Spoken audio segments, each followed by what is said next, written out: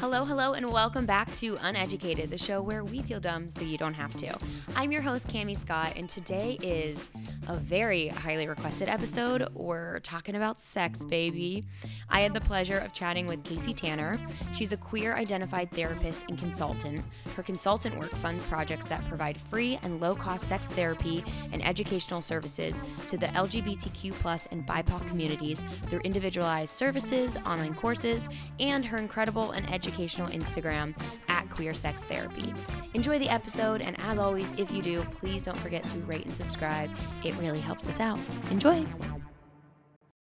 I'm so excited to talk to you. I get a lot of advice questions throughout the day, and there are a few topics that I shy away from. And one of them is definitely sex and like intimacy in general. I on one side, I don't feel qualified to discuss it. I can only give my experience and my interpretation. And yeah, I don't know. I think as a gay woman, I have gotten so many men and trolls asking me inappropriate questions. So I think I'd rather just answer nothing than give them any kind of information, even when it's a genuine person seeking help. So it's hard to know the difference though, between the people who are genuinely seeking help and the ones who are being gross. Exactly. That's a real dilemma. I'm sure you deal with on the daily. Yes. Before we get into, actually, let's do our trivia question. Okay. We do a little segment here on an Uneducated. I will eventually not stumble over that little intro. Or maybe you should always stumble over it. I do. It's your thing. Yeah. What would the podcast be without it? Right. But yeah, just to get everyone comfortable, even my experts on the show don't know everything. So, but you might know this answer. Our question is, what is the third sign of the zodiac? Okay. I feel like I should know this, but I don't. So one thing I know is that you are a Pisces. Is that right? That is correct. Because I am a Pisces. Sign. Yes. Okay. So I think we can figure this out actually. I think we can, because if we're the last sign, shoot. Okay. Yeah. We're the last sign. So it is from like, when's your birthday? It's like mid-February to late March. February 21st. Yeah. Okay. So so probably June babies would be the third sign, I think. I don't know the dates. That's my problem. Okay. So we've got Aries right now. Yes. And then we've got the Tauruses who come. Sure. But the May, I'm like, is it, I know one of my best friend's birthday is beginning of June. Steph, if you're listening, don't hate me. What is your birthday? I know. I also June have 4. A friend that, what are you? I think she's a Gemini because I remember joking about like how much hate Geminis get. but is that the third sign? Gosh, I can't believe we have two queer women here and we can't answer this question. This is pathetic. We should be embarrassed. I am embarrassed. So do we get to find out the answer? Or? Yes, I'm going to, I have the answers on a separate page. I'm going to go with Gemini just because I know my friend's birthday's in June. I don't know if that's the third sign. And God, I'm so sorry, Steph. I don't know. I think you're a Gemini. I don't know. I'm gonna guess Libra because it just feels right. Oh shoot, that does feel right. I'm going off of gut purely though. Okay. The answer is. Oh God, do I not have the answer again? No, Gemini. It is a Gemini. Yes. Bravo. Okay. You know what? We didn't do so bad. Your friend can now know that like you have been paying attention, and my friend now knows that I haven't been. So, whoops. Well, maybe it's a different date in there because it throws me off that it's not just by month. It's like I don't know. Right. You're not in trouble. Thank you. If you say so, then. Yeah, you're fine. Right. So I want to hear a little bit of your background before we get into the advice and people's questions, because y'all had a lot of questions. I want to hear how you got into this. Yeah. I started out doing pretty much the exact opposite of what I do now. I went to a very, very strict evangelical Christian college where I actually had to sign a document saying that I wouldn't be gay. Well, actually it was, what? Yeah, this is real. This was 2012. And I had to sign what was called at my school a covenant. And I didn't explicitly say you won't be gay. It just said you can't act gay. Like you can't act on your gayness. You can be gay. They're You like, can be gay, but just don't act accept gay. that you might be gay, but just don't show it. Okay. Don't show it. So that's the document I signed willingly going into college. And I went to college to be a youth pastor. And I knew I was gay when I was like 5 years old. Oh, wow. But yeah, I have it. Early. I actually have a video of myself.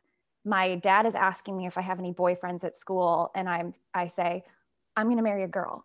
And I'm just so absolutely sure about this. That's very cute.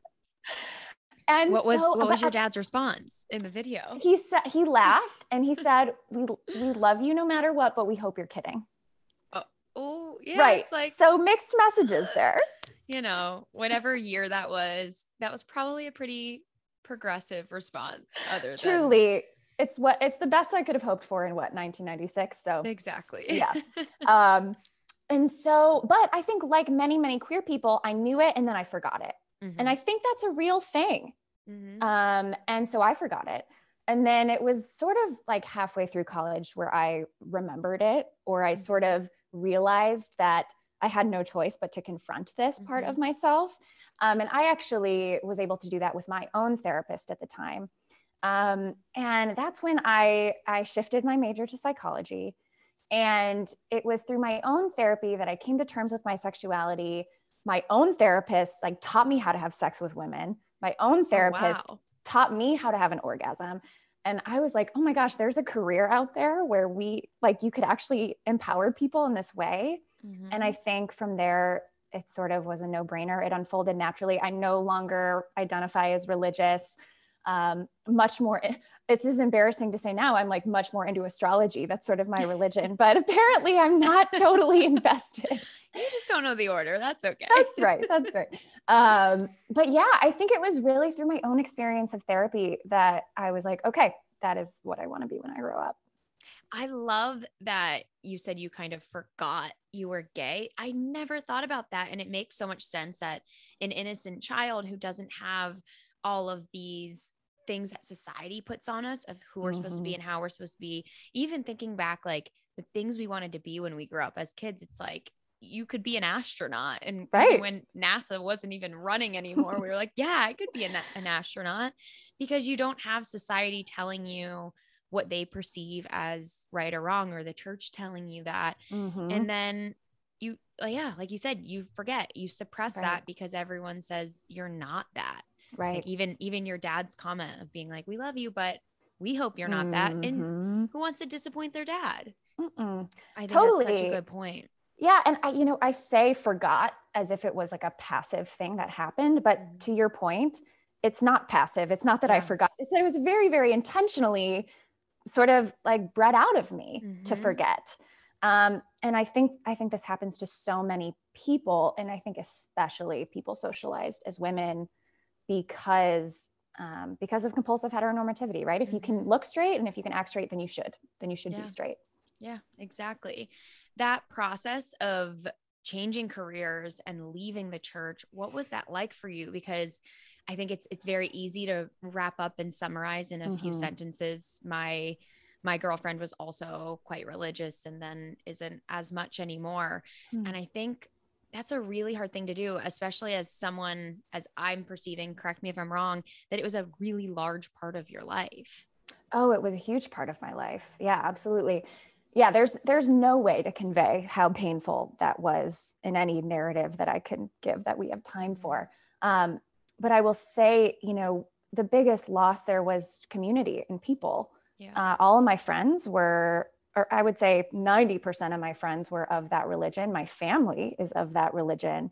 And so it wasn't just walking away from like the capital C church. It was also putting those relationships at stake and hearing some very, very painful things from people that I really loved. I was just telling my partner this story last night, actually, that one of my friends who I came out to said, well, it's totally fine as long as I start thinking about you as a man. Like if I think about you as a man, then I can conceptualize this. And it's like, whoa, that is so interesting that you'd rather jump through the mental hoop of seeing me as a different gender than just to integrate that I'm queer. Like, that is so bizarre. And as we know how the church views anyone who is trans, it's kind of surprising. I guess they were okay to see you that way because you don't identify as trans. So they were like, well, for me, this is easier because the only way you could ever like a woman or anyone who's not a man would be if you're a man. If you're a man. Right. Yeah. Incredible. Incredibly. Yeah. It's just amazing that was easier for them. Have you had anyone come back now who had said very offensive things or hurtful things to you and now kind of wake up and realize that they don't believe that? Well, I think actually because I now have a social media presence, like I don't talk to anyone I went to college with anymore. So the only reason like people know or are in touch with me is through my social media account. And I did at one point post something about religious trauma. And I had a college roommate of mine post and say, or sort of comment on the post and say, gosh, I really think I was a part of the group of people that were saying these harmful things to you. And I'm so sorry if I was. And yeah, it was very emotional to see that comment. And I honestly am glad it was a comment and not a direct reach out to me, because I don't think I really am interested in necessarily having those conversations. But it did make me wonder if there are other people who, 10 years later, with 10 years more information that we had than 2014, if maybe there are some changed minds. I don't know. I know a lot of them follow me on Instagram, and that's an interesting choice if you continue to not be queer affirming. Well, they may be or want to be, or maybe queer themselves, and they're trying to get a little bit of insight. I think that'd be a really weird position to be in. That reminded me, the one other thing that did happen is I used to lead a youth group where I literally taught people that homosexuality was wrong. And I had a woman, or a girl who's now a woman, reach out to me and say, like, it has been so impactful to watch your journey. You were my youth group leader, and to see you go on this journey, like, has helped me and other girls that you led come to terms with their own sexuality. Oh, wow. And so I carry so much guilt and shame for what I taught young girls during that time in my life. And so it was very hopeful to me that that people watched my transformation and can see me in this new light and don't necessarily hold that against me. And that was very healing for me. Yeah, it's an interesting cycle, and I understand you having guilt, but that guilt was that those ideas were placed on you, and you were a victim of that. And unfortunately, that can create a cycle of victims. And I'm so glad you broke that. And I think like those other women who you led are coming out now saying how powerful it is to see you be you now and all that you do. Thank you. Yeah, I think everything you just said is very true. Yeah. So well done for realizing who you are. And now you help so many people. I am a big fan of your social accounts. I have learned so much. So I want to jump into these questions. I typically just have a conversation with my guests. However, so many of you were so excited I was having Casey on. I had actual messages being like, wait a minute, can we do a conference call where you bring us in? Because I have a lot of questions. I love that. Amazing. It's just really sweet. And by far the number one question, and I want to say that because I think it's really powerful to know that you're not alone in this. Any of these questions had multiple people asking them, but by far, it was about how to approach different sex drives, how to approach having a low libido, or just getting through after being in COVID with your significant other and working together and having a lot less sex than you were used to. People are concerned. They're worried they're not having enough sex, or they're not being desired or desiring. Right. And I know that was kind of like a lot all in it. I just want to cover everyone's different experiences because there was several different nuances in those questions that I sent you. So feel free to speak on any level of that. But yeah, what do you say to somebody who's struggling with different sex drives or low libido? Well, I'm so glad that you named that as the most common question, because it's also the most common presentation that I see when I work with clients.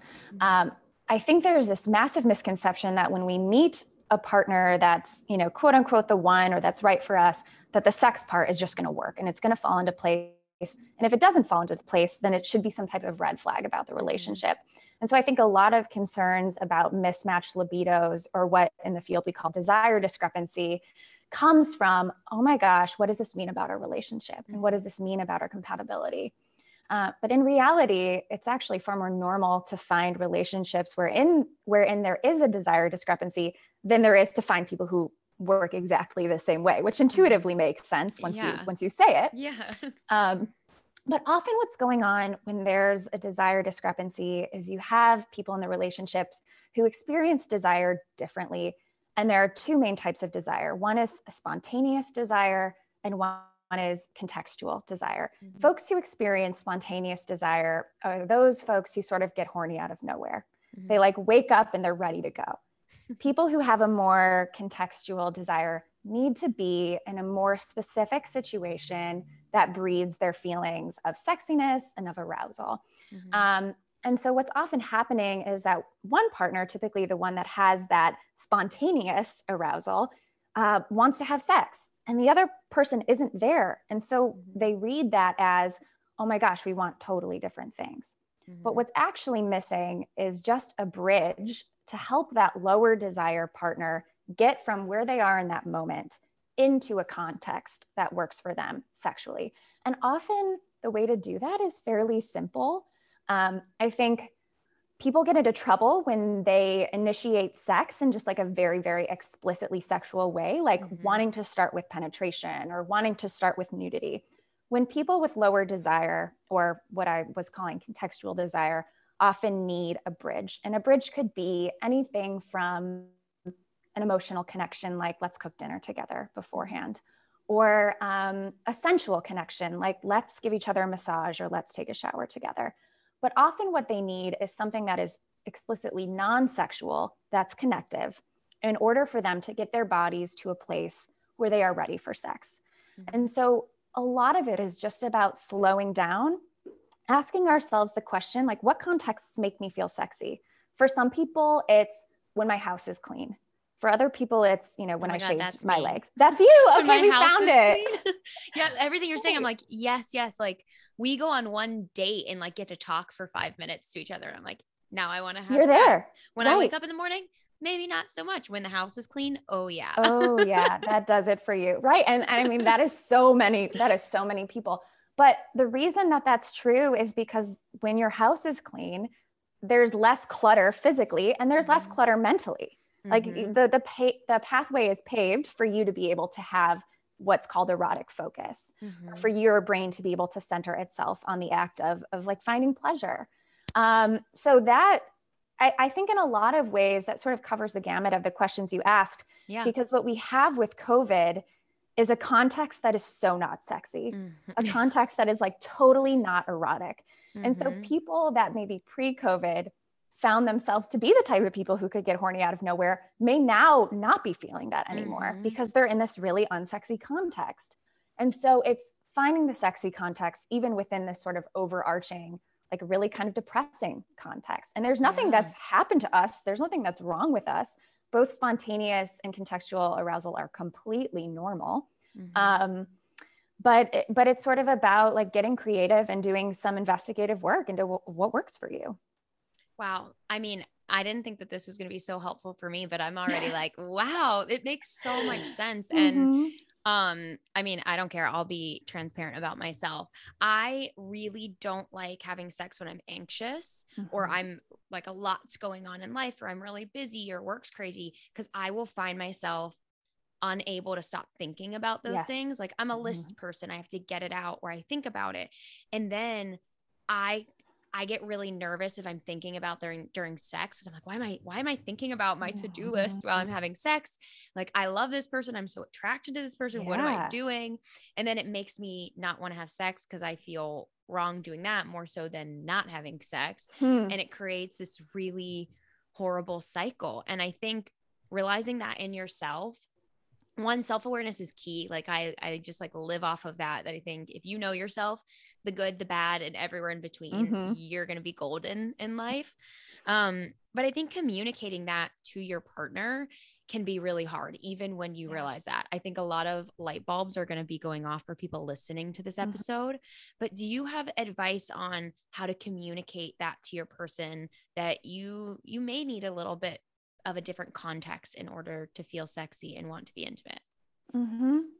Well, one thing you just said, I think is going to really resonate with people, which is that it's not even so much your anxiety that prevents you from being sexual, but your anxiety about your anxiety. Yes. That you feel like it's not okay to be anxious and to start sex from a place that's anxious. So I just want to name that because I think that's something I hear a lot from people.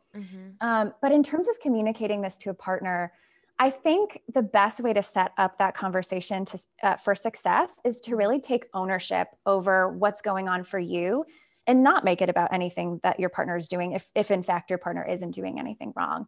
And also starting the conversation from your why, like why are you bringing up this conversation? And it sounds like from your perspective, from many people's perspective, the why is like, I want to connect with you. I want to have more sex. Like that is why I want to talk about this. And that is why I'm asking for this. It's not because you're doing anything wrong. It's not because there's a deficit. It's because as I'm learning about myself, I'm wondering if trying X, Y, or Z could actually set us up to have more sex. And I think that really puts the partner in a place to hear it without getting defensive and to say, okay, we're actually united in that goal. We both want to have more sex. We both want to be connected. And if you can sort of be that erotic team with that shared goal, I think that any feedback you give will then be heard through a lens of the benefit of the doubt. Yeah, I think that's great advice. I think with any argument in a relationship, to keep in mind that you're a team and you're working towards the same goal is so beneficial. What about the flip side? If you are the partner wanting to have more sex and you're listening to this thinking, oh, my partner might need a different context, how do you bring that up? Because I know that can create a lot of insecurities of, oh, you don't want me. I'm not good enough. I approach you for sex and get turned down, and I don't want to keep getting turned down, so I'm going to stop. How does that partner then either bring it up or make changes to help their person? Yeah. I think approaching your partners with curiosity, saying like really explicitly, hey, I learned this thing today. I learned about the difference between spontaneous and contextual arousal. And this kind of sounded like you. So like, do you think this sounds like you? So first sort of like allow your partner to meet you where you're at and then like share those definitions because they can be really helpful. And then say, okay, well, if this is you, can we brainstorm together what types of contexts might work for you? Here's what I've seen. I've seen that when we go on a date, like you're much more open to sex after that. I've seen that on Saturdays and Sundays when you don't have work, you're much more open to sex. Like, do you think that those contexts work for you? And making it a collaborative brainstorm process, allowing them to meet you where you're at with this new knowledge that you have. I think that also sets you up to not get a defensive response. Wow, that's perfect. You're saving relationships right here. I feel it. Well, I think that's the beauty of sex education is sometimes there are just such small, simple, factual things that change people. And what's sad is that we're missing that in our sex education. And so I love giving those like small nuggets that truly are like, wow, why didn't I know this when I was 12? Yeah, it seems so simple, but unfortunately, the way we learn about sex is so, God, I don't even know how to explain it. It's horrible. I mean, our education system alone is just a mess, but our sex ed it's terrible. We learn nothing. I can't believe that growing up, and maybe it's changed now, and maybe some people listening, you had this in your school, but we were only told about straight cis sex. That's it. That there was nothing else. There was nothing about anyone being non-binary. There was nothing about being gay or queer or pansexual, nothing. And I think, how do you talk about sex to a group of young adults without leading with that? Right. Yeah, no, it's very, very fear-based, coming from the perspective of here are all the things you want to avoid: pregnancy, STIs, HIV, AIDS, and not at all from a place of, what are we actually seeking when we have sex? It's pleasure. Yeah. We don't talk about that at all. Yeah. And I think adults get scared to talk about that with kids, but I feel like there's so many safe ways to do it that you're going to protect your kids from trauma and pain in the future if you could just be open about discussing it. Truly. Yeah. I think any effort to have these conversations is better than silence, because silence also gives a very explicit message, which is that we should not be talking about this. Yeah, absolutely. Okay. The next question kind of comes off of this a little bit, but gets into a little bit of a different area of why intimacy may not be matching up. And again, this was one with a lot of questions. People asking how to provide a safe intimacy with partners who deal with body dysmorphia or gender dysmorphia. Yeah. Yeah. Well, body dysmorphia and gender dysphoria are two really different things. And so hard to tackle both at one time. But I think that one thing that they do have in common is that it's really important to follow the person's lead in terms of what their language is for their body. So my specialty is in working with trans and gender nonconforming folks. So I'll maybe speak a little bit more to the dysphoria part of this. I think that we have so gendered our bodies. There are certain bodies we associate with femininity and certain bodies that we associate with masculinity. And one of the most supportive things you can do for a partner who's experiencing gender dysphoria is to decouple that, right? Like chests don't have to be labeled as breasts or chests, right? Like we can choose to use the language that works best for the person that we're having sex with. I also think we don't have to always touch people's bodies in a gendered way. Like there's a very different way that we think about touching breasts than we think about touching chests. Yeah. And when you think about it, it's sort of strange because both people have, or all genders have nipples that are connected to the same pleasure center in the brain. Why are we sort of like groping and handling one and like stroking the other? Yeah. And I think once we decouple that and we actually just ask our partners, how do you like this part of your body to be touched? Then we can touch it in a way that facilitates gender euphoria instead of gender dysphoria. Yeah. Yeah, go ahead. I think a lot of people, and maybe you can, this is a little bit of a different topic, but the concept in specifically lesbian relationships of tops and bottoms, I always think is quite funny. And I have not experienced those clear cut sides, I guess we'll say. And I have noticed from friends or people who really do identify top or bottom, I've noticed a lot of people who identify as lesbians who only want to be a top do have some kind of ill feelings about their body and are afraid to be touched in those ways. Are there any practices that those individuals could try to unlinking, and they could ask for like the different touching, or I don't know, are there any like homework you can give our audience on how to explore their body and separate that gender from it? Yeah, I think it involves a lot of giving yourself permission to break the rules that you've been taught. One of them is that we're supposed to be totally naked when we have sex. And I think that can be really, really vulnerable for people, especially people with body dysphoria or dysmorphia. I know a lot of folks who really love like having sex with a t-shirt on, or having sex and keeping their boxers or their underwear on, as a way of being able to remain present rather than getting distracted by potentially a part of their body that elicits that kind of dysphoria or dysmorphia. Yeah. So that's one rule that I would say, like, take that off the table. Wear whatever you need to wear during sex in order to enjoy it. If you're somebody that likes to have the lights on, have them on. But if having the lights off actually helps you be more connected with your body, that's okay. Break that rule. It's okay to ask people to refer to your body parts in a way that's different from what they were taught.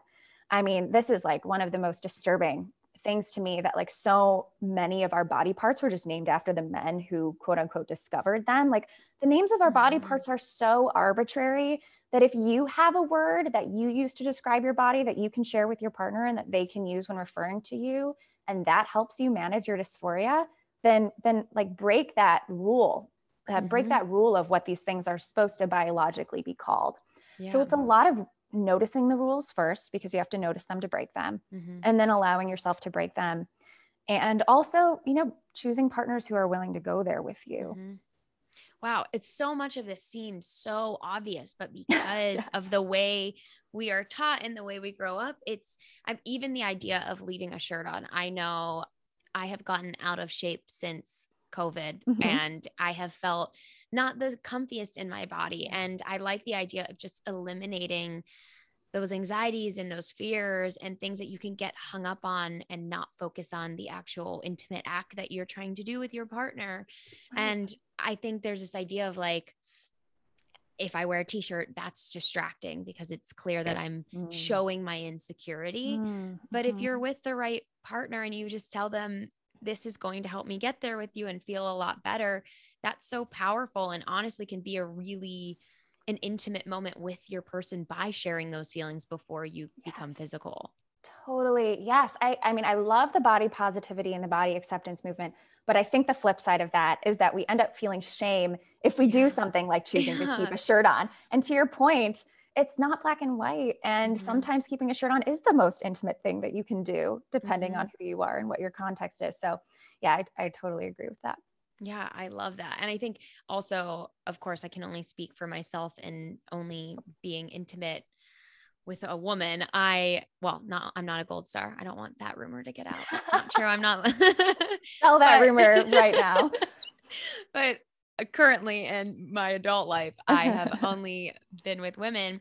And I think it also adds kind of a layer of pressure where if my partner is feeling insecure about their body, it makes me think about my body and that they may be insecure about mine as well. I don't know. I don't know what advice is in there, but it was something that popped in my head of, wow, my insecurities can make my partner feel insecure or her insecurities can make me feel insecure. And it's just it's a vicious cycle when we're both obsessed with each other. Totally. Well, that's exactly what I was going to say. I think this is so common, and I think maybe particularly common for femme lesbians, because we're taught to compare ourselves to other women our whole lives. Yeah. So then when we're partnered with one, why would we not compare ourselves? That's natural. But as you just said, you know that the types of criticism you're giving your own body are things you would never in a million years say to the person that you're dating. Yeah. And so reminding yourselves of that, right? Thank God that's not how we talk to each other. But also, like, why are we still talking to ourselves that way? That's a whole other podcast. Yeah. Yeah.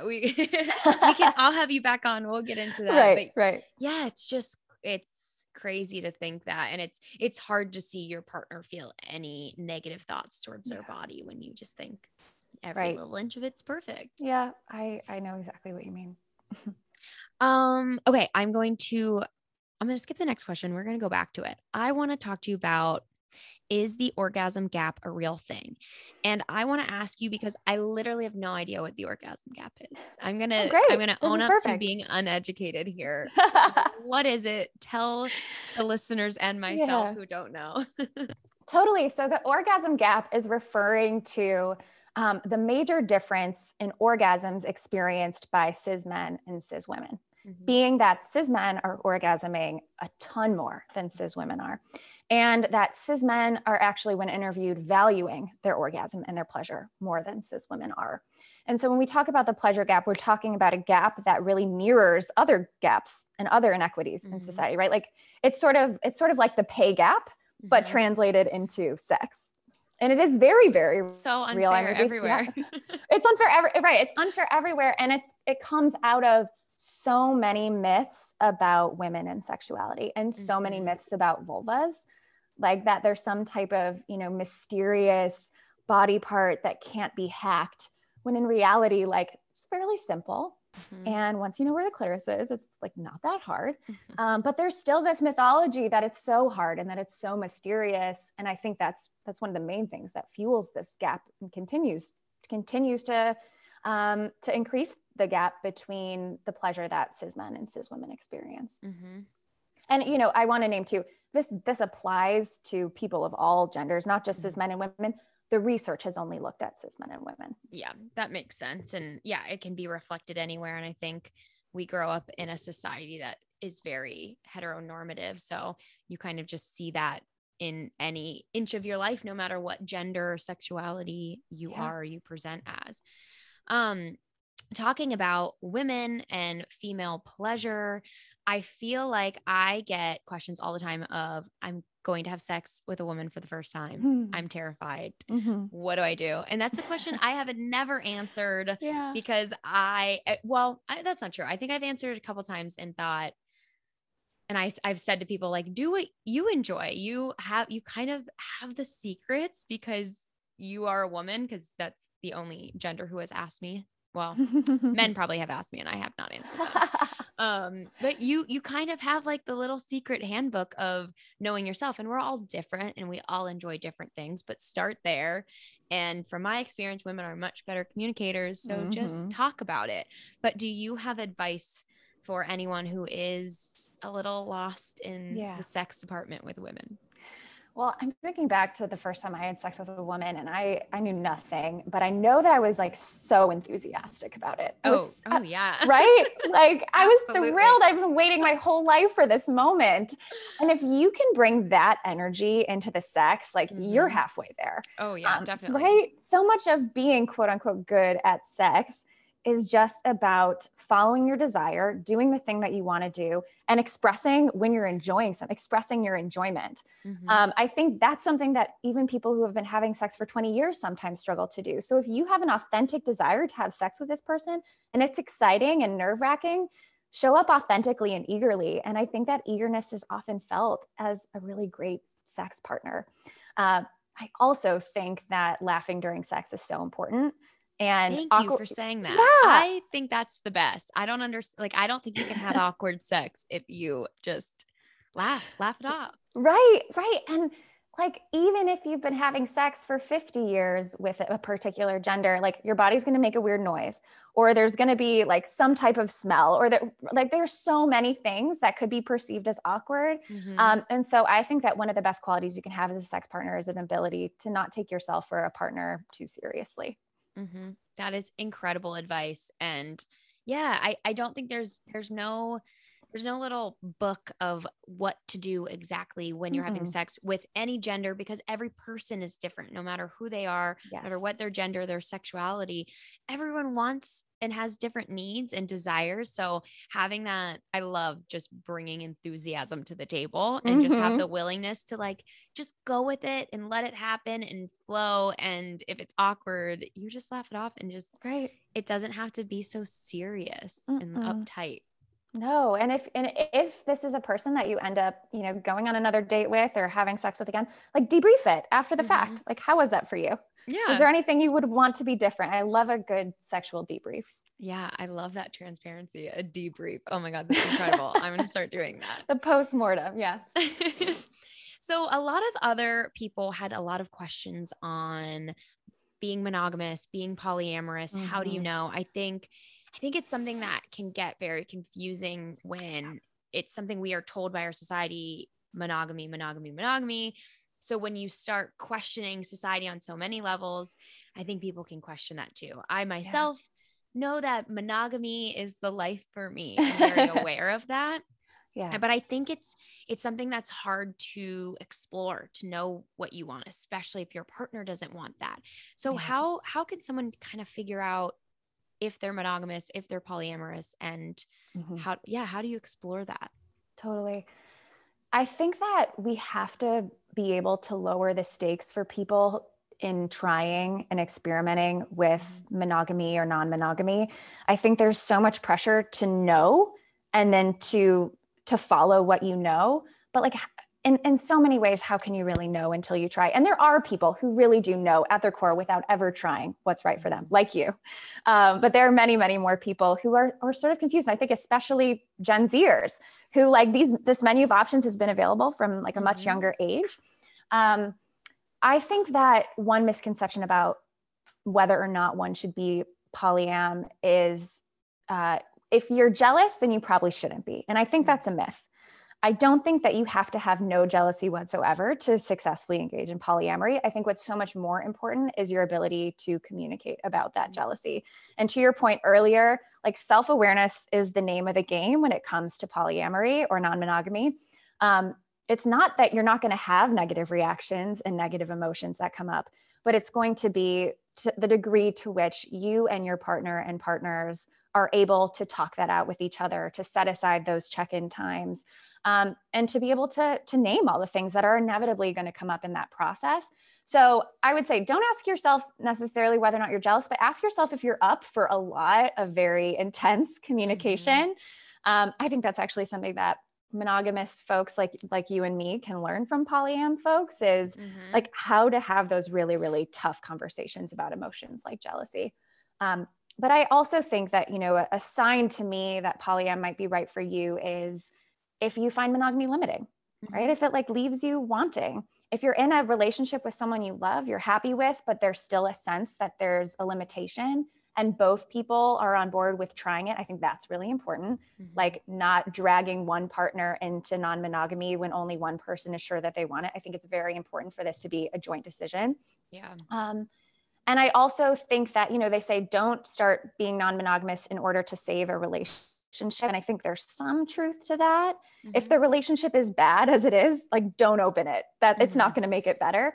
But if the relationship is good, except for it feels a bit limiting, I think that is a really reasonable place to start thinking about polyamory.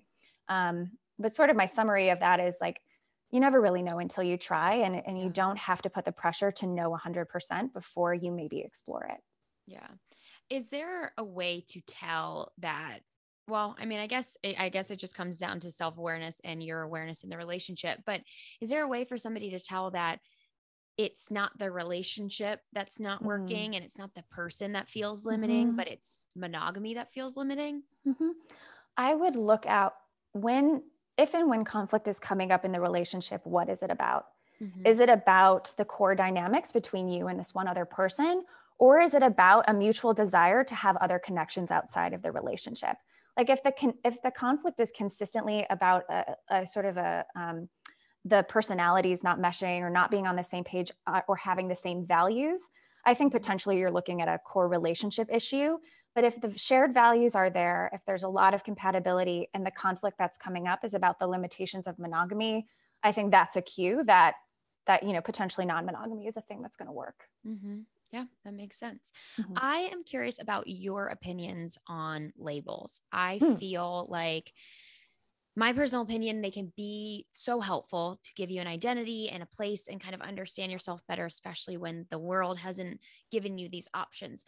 But I also feel that they can be extremely limiting. I've seen it happen. I speak through a lens of a lesbian woman, and most people who I have these discussions with are also lesbian women, I've watched people get ridiculed for being a lesbian and then falling in love with a man, and everything they were praised for being open to loving who they love, they are now pulled down for. And it's really hard. And it's kind of given me a sour taste in my mouth for labels. And I caution younger individuals to feel the pressure to pick a label, because I think it's a box you're never going to fully fit into every corner of, and that's okay. And that's why life is so cool, that you're not just one thing. So what are your opinions on the good and the bad of labels? Yeah, I'm very aligned with everything you're saying. I made a post maybe 6 months ago saying that you can still identify as a lesbian if you sometimes sleep with men. And that actually was a post that came out of personal experience, because I'm a lesbian and I've at times slept with men. And that was my most controversial post that I have ever made. And I've never gotten so much hate mail actually after a post. And I just really felt how threatening that idea was to people. And so I think labels are helpful until they're not. I think that, when we're coming out as queer, there's a need for the straight cis people in our lives to be able to put us in a box, which puts so much pressure on us to sort of choose one way or another. I think that's the source of a lot of biphobia, is that bi people feel so invisible that they might end up selecting a label like lesbian or gay, while actually potentially like being bi or being pan is more authentic for them. But there is so much pressure to enact heteronormativity. I mean, even the pressure to like act like a top or a bottom, or who's the man in the relationship, who's the women in the relationship. Like there's still ways in which we're trying to mirror straight relationships and our queer relationships. Yeah. And I think that sometimes labels contribute to that. So never gonna judge someone for loving a label, because I think that is what got us here. That is what got us the rights that we have. But I think that also we have to sort of like hold them loosely and be willing to question them when they start to be exclusive. Yeah, I totally agree. And I think, you know, the reason why so many lesbians fear the comments that you made, and I think your post is so powerful and so beneficial, so I'm glad that you did it. But I think there's a lot of fear because even just going to bars, I can't count the number of times that a cis man has said to me, like, you just need the right guy to change you. God. Or like there's a plethora of horrible comments I have been told by also lesbian women as well, not to just throw it all on the cis men of the world, even though that can feel easy to do. Yeah. And I think you want to prove those people wrong almost. It makes you never want to associate that. And even, I think I shared this in a recent podcast. One time my mom was sharing with me, she went to a psychic and the psychic said, yes, your daughter's a lesbian, but she will ultimately end up with a man. And I was so young then. I don't know. I was maybe 18, 19. And I remember thinking in my head, I don't care if that happens, just to make sure, to spite my mom and to not fulfill that. I will never, ever, ever care about a man in that way. And that's never come up. I've never had to spite my mom in that sense. I only loved women, but I think that caused like reverse in the closet for so many people, because you're just so afraid what those ramifications are going to be if you truly just allow yourself to like someone because you like them. Right. Totally. I mean, you're right. It comes out of fear. And I think the origins are a very, very valid, legitimate fear of our safety being violated and our consent being violated. But in reality, if our consent is violated, it's not because of the label that we have. It's because there's an asshole who violated your consent. Exactly. Right? And I think we have to remember the difference. Yeah. It's not your problem. It's not the people. It's not my mom who I wanted to spite. It's the very awful situations we've had of people trying to tell us who we are. Yes. I want to go back to the question I skipped because I think it is extremely important. And again, so many people asked it. The question is, what are your tips for developing meaningful sexual intimacy with sexual trauma survivors? Yeah. I take the stance where it's totally possible to be sexually empowered after experiencing a sexual trauma, but it often does take time. And I think that something that many trauma survivors, including myself, experience is that there's often like a rational readiness to have sex before maybe the body is ready. And there can be a difference because trauma lives in the body and things trigger us that we're not even conscious of. It could be a smell. It could be a quick movement. But I think that if you're a partner of someone who's a trauma survivor, probably the most important tool I can equip you with is the ability to not take it personally, to know that if the person is not desiring sex, if they have a negative reaction during sex, they need to stop in the middle of sex. Like 9 times out of 10, that is not going to be about something that you did wrong. That is going to be about something from the past that is coming up in the present. So that's one way that I would support a trauma survivor. I think that for the survivor themselves, what can be so scary after consent is violated is the potential that consent could be violated again by another partner or even like by yourself. What if I have sex that I don't want to have again? And often what I see is people being really afraid to engage in sex at all because they're so worried that they might do something that pushes themselves or violates their own consent. And so I think a lot of recovery from trauma as it relates to sex is restoring your trust in yourself. That like, this is still your body. You still have ownership over it. You still get to say stop when you want to say stop. There is nothing that you did wrong in that situation. I think that needs to be very clear. And there's nothing that the partner is doing wrong by initiating or desiring sex. when I work with folks struggling with this, I usually like to hit the reset button with couples. And I usually will actually take sex off the table for a while and ask people to reset back to a place that maybe they were when they were like 12, where they're just having really great makeout sessions with their clothes on. And I sort of pull them back to start from a place that they know is safe. Like sex doesn't feel safe, but making out feels safe. Let's start there. And then maybe let's slowly introduce, okay, what would it be like to like, you know, not to be so stereotypical, but to like go to second base now. Like, what would it be like to do this with your shirt off? And like very, very slowly and systemically finding their way back to sex, but making sure that they feel safe at every step of the way. So I think a great move for people in relationships with trauma survivors and for trauma survivors is to expand the definition of sex to include things that maybe feel a little bit old school, but feel baseline safe. Yeah, I think that's such a good point. And how you said in the beginning that the trauma is living in your body. And I think that can be really frustrating for trauma survivors feeling ready mentally, feeling there, and even initiating sex sometimes. And then halfway through realizing that your body's just not ready. So I think that that's a great way to approach it, of taking it step by step, because then you can kind of figure out where your baseline is and where that trauma is hitting and what parts of your body might even be affected, so that you can kind of work around it and learn. It's hard to learn what is going to trigger your body without trying sometimes. So by doing that in such a safe environment, I think is really beneficial. Yeah. I mean, that's the thing about trauma, is we can be with a partner that's 100% safe and we can still not feel safe. And I think that discrepancy is really, really hard for people to hold, but like that is the mechanism of trauma. And if you're experiencing that, like that is absolutely normal and your body needs time. Wow. This was so amazing. Casey, you're wonderful. I just, as I have said so many times throughout this, so much of it feels like a no-brainer. And when you're saying it, I'm like, yes, of course, duh.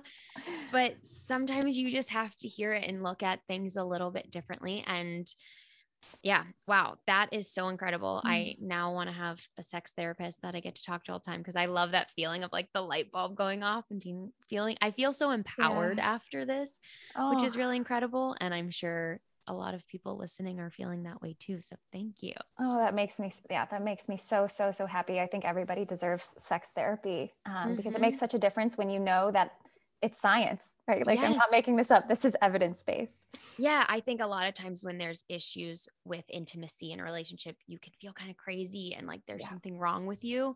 And this was really empowering on all the subjects we covered of, it's not you. You just kind of need to communicate and get some self-awareness and make sure your partner's aware, and things will sort of fall into place. And if they're not still, go check out Casey. I'm sure she can help you out more. Can you please let everyone know where they can find you and follow you and hear more of all the great work you do? Yeah. Easiest way is to go to Instagram at Queer Sex Therapy, and you can find all my other links from there. Perfect. Thank you so much. Thank you all for listening. Don't forget to rate and subscribe the show. I would really appreciate it. And I'll see you all next week. Bye.